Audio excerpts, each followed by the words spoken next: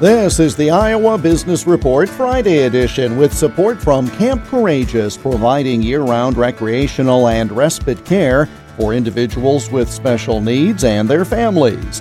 For more, go to campcourageous.org. Typically, when there is a cash flow problem, a business owner may look to increase revenue.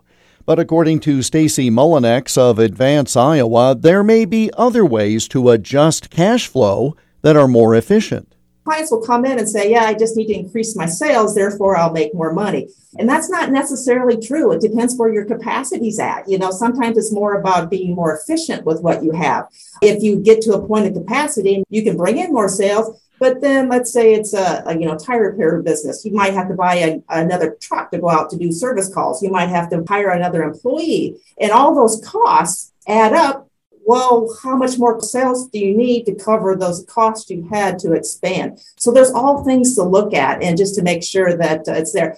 The other thing to remember is just because you're profitable doesn't mean that you have cash. I've seen that so many times. We got to make sure not only we look at the profits, but also at the cash flow. That just all comes together. And sometimes that's a hard concept to understand, but the way we lay it out in our programs, and even if we're talking to a client one-on-one, once you see it and understand it, it makes things a lot easier.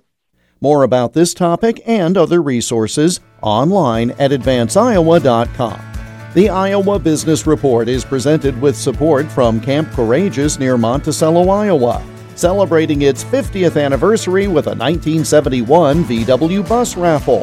For information and to purchase tickets, go to campcourageous.org. I'm Jeff Stein for the Iowa Business Report.